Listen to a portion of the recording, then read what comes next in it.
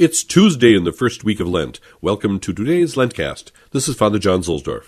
Glory to the Father, and to the Son, and to the Holy Spirit.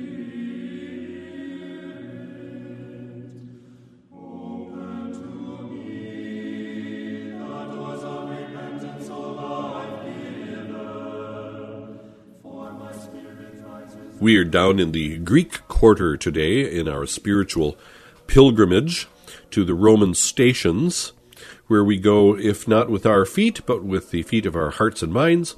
We gather at San Nicola in Carcere today, and then we march over singing litanies with the banners and all the vessels and so forth for Mass to Sant'Anastasia al Palatino. It's close to the Circus Maximus on the Palatine Hill. The church's patron saint was a martyr in Sirmium, now modern-day Serbia. This is an ancient place of worship, and it was one of the house churches in the area of Rome near the Tiber, which had lots of shops and fora for goods coming into the city. Sant'Anastasia is named in the Roman canon. She was the daughter of a Roman official. In the account of her passion, we learn that St. Chrysogonus taught her the faith. Tradition has it that St. Jerome was often at this church to say Mass because he hailed from the same region as Anastasia. St. Anastasia is also one of the station churches for one of the three Masses of Christmas.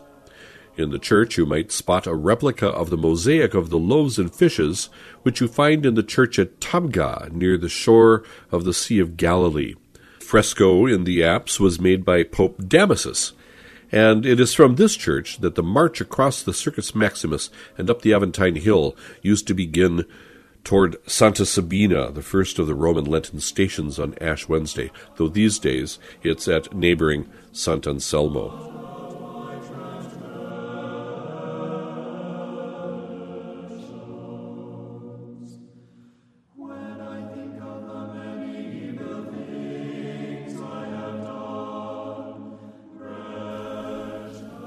From Toward Easter by Father Patrick Troadec. The evangelist St. Matthew tells how our Lord healed a great number of sick people and invalids.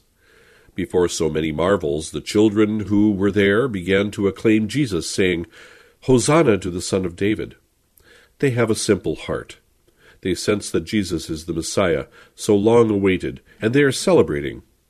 Our Lord said one day that the kingdom of heaven is for those who resemble little children. The Pharisees are learned men, but today they do not even understand that a prophecy is being fulfilled before their eyes.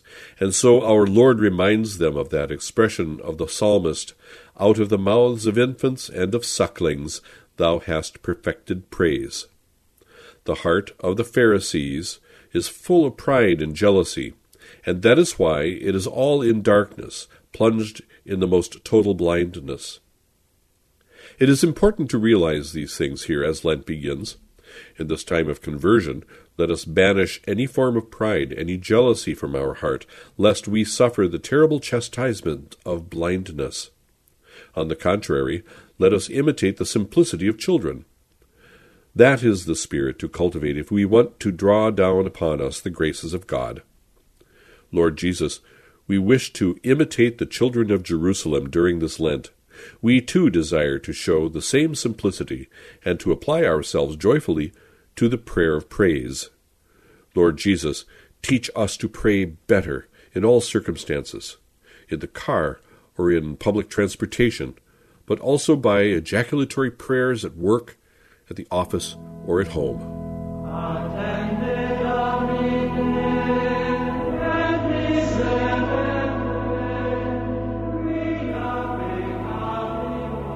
The Oratio Super Populum in the Vetus Ordo. Let us pray. Bow your heads to God. May our prayers ascend unto you, O Lord, and banish all wickedness from your church. Oremus, humiliate capita vestra Deo. Ascendent ad te, Domine, preces nostre, et ab ecclesia tua cumtam repelle nequitiam, per Dominum nostrum Iesum Christum Filium tuum, qui tecum vivit et regnat in unitate Spiritus Sancti, Deus, per omnia saecula saeculorum. Amen.